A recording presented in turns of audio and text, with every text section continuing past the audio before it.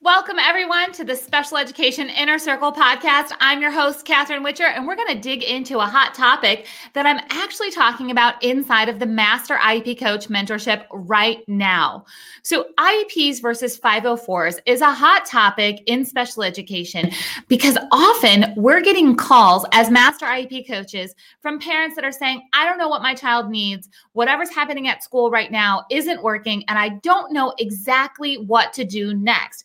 Maybe my child needs an IEP, maybe my child needs a 504, or oftentimes parents don't know what a 504 is or what it can do or what the difference is between an IEP and a 504. So I'm going to go over 6 points real quick just to give you an overview so you know what questions to ask next. So parents, teachers, therapists, this information is for all of you. We all need to be working with the same base knowledge if we're going to make the best decisions possible for a child who learns differently. So the first thing that you need to know, point number 1, is that there's a difference between which law is governing this document that's going to help a child with their education. So here's my disclaimer. I'm not a lawyer. I'm not practicing the law, but I am telling you where to look. So if you're going to start pursuing an IEP, you're going to be looking at IDEA law. That's the name of the law. You go look it up. There's a ton of stuff out there. And that's a federal law. That doesn't change from state to state. There are some state laws that can govern beyond IDEA law, but IDEA law is your federal law. With your 504 plan, you're looking at the Section 504 of the Rehabilitation Act of 1973. So that's actually a completely different law that is not part of the education law. It's part of a Rehabilitation Act. So it's two separate areas. One of the questions that I get a lot of times is that, should my child get an IEP because I heard that a 504 is not enforceable at a school? So in other words, if we write up a 504 plan and the school's not following it, there's nothing I can do about it. You know what? That is not true. Each of these documents have accountability systems set up. It's just knowing where you need to look and who you need to talk to, because inside each of these documents, there's entirely different teams that are helping really develop them, design them, and they're accountable for the next steps in a child's education and ensuring that the document is being utilized appropriately. It's not that it's not enforceable, it's that it's enforceable in a different way. There's accountability in different ways. It's so very important to know. Now, when it comes to eligibility, this is very different between the two different documents. An IEP has eligibility categories. So the federal government has said, here are all these different categories, and I like to think of them as buckets. So there's these buckets, and then we put the child's traits or needs inside of the buckets. We kind of lay them out, and whichever bucket gets filled up fastest by this checklist for each of the buckets, that typically becomes the primary eligibility category. And then sometimes there's a secondary eligibility category. The awesome thing about an IEP is that you're not limited to services based on that eligibility category. That eligibility category is exactly what it says. It just says you're eligible. Services and all those things, those will be determined later. But to become eligible for an IEP, you do have to fit into one of those buckets. Now, for a 504 plan, what we're really looking for is, does the child need additional things to access their education the same as their peers? So we're not really looking for an official category. We're looking for needs that are not being met, which are actually stopping a child from accessing their education the same as their peers. So they might need some additional supports, accommodations, modifications. We'll talk about that in just a minute and what those can look like.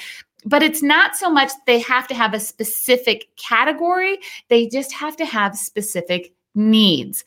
So age limits. Now, this is a big deal, especially as I start to talk to parents who have kids who are in high school.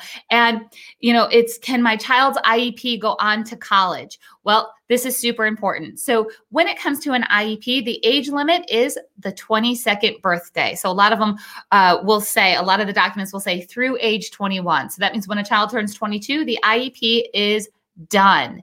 But when it comes to a 504 plan, there is no age limit, and it's not limited to kind of the traditional school years. It can go on to college, it can go into a workplace, and go to a lot of different places and follow with with a child into adulthood because it's under a completely different law. Remember, we talked about that on point number 1. So here we are with no age limits with a 504, but until the 22nd birthday when it comes to an IEP. Now, what does an IEP or a 504 actually do? This is one of my favorite things that I talk about all the time because I love looking at the purpose and findings of an IEP and really helping parents understand and really helping teachers and teams understand that neither one of these are focused on academics only. An IEP is to provide a free and appropriate public education to meet a child's unique needs and to help prepare them for further education, employment, and independent living. It's so very important to know that an IEP expands beyond just the basics, that we're really talking about these 3 core categories of preparation for further education, employment, and independent living. Where a 504 plan is not really preparing for anything, it's giving equal access. It's a plan that designs equal access so a child can do the same thing as their peers, or that a person can do the same thing as their peers. So it doesn't have that extra layer of specialized instruction. And that's where we get into point number 5, which is what's actually in it. What are in these documents? Inside of an IEP, you're definitely going to see goals. A child's going to have a deficit in specific areas that relate to those core areas of further education, employment, independent living.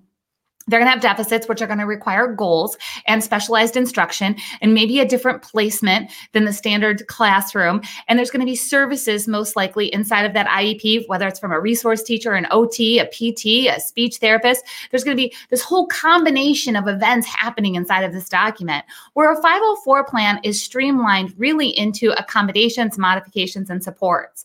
So that could be things like having directions read to the child versus the child having to read directions by themselves. It could be an extra set of books. It could be specialized technology. It could be anything that they need to modify the environment or the lessons so they can do the same thing as their peers.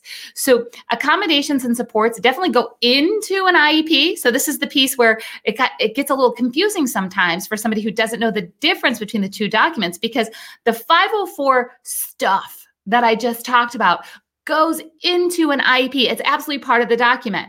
But the IEP stuff that we just talked about when it comes to goals and placement and services does not go into a 504. So this is where that real clear line actually can be drawn of what does a child need. So which documents do they need? Now, when we talk about expiration date, it's important to know that as a master IEP coach and having done this for over 20 years, I've worked on hundreds and maybe thousands of IEPs and 504 plans. And we need to make sure that we're doing a thorough review annually for both of these. Now, what happens beyond that? That's a whole nother podcast when it comes to, what type of testing should be done? How often should it be done? What does a 3-year evaluation look like? What does a re-eligibility evaluation look like? All these questions that can come up when it comes to testing and what needs to happen next. And does a child really still need a 504 or an IEP? But the bottom line is that both documents need a thorough review annually to decide what is appropriate for the child going forward. Is the document working? Is it not working? How much needs to be changed inside of that document? So I want to encourage everybody to go ahead and leave your comments or look into the show notes here for the podcast. I'm going to leave this PDF that I have that you can see the difference between an IEP or a 504, and using these 6 key differences of which law is governing, what's the eligibility, what are the age limits, what does it actually do, what's inside of it, and how often should we be really looking over this. Those 6 points will help you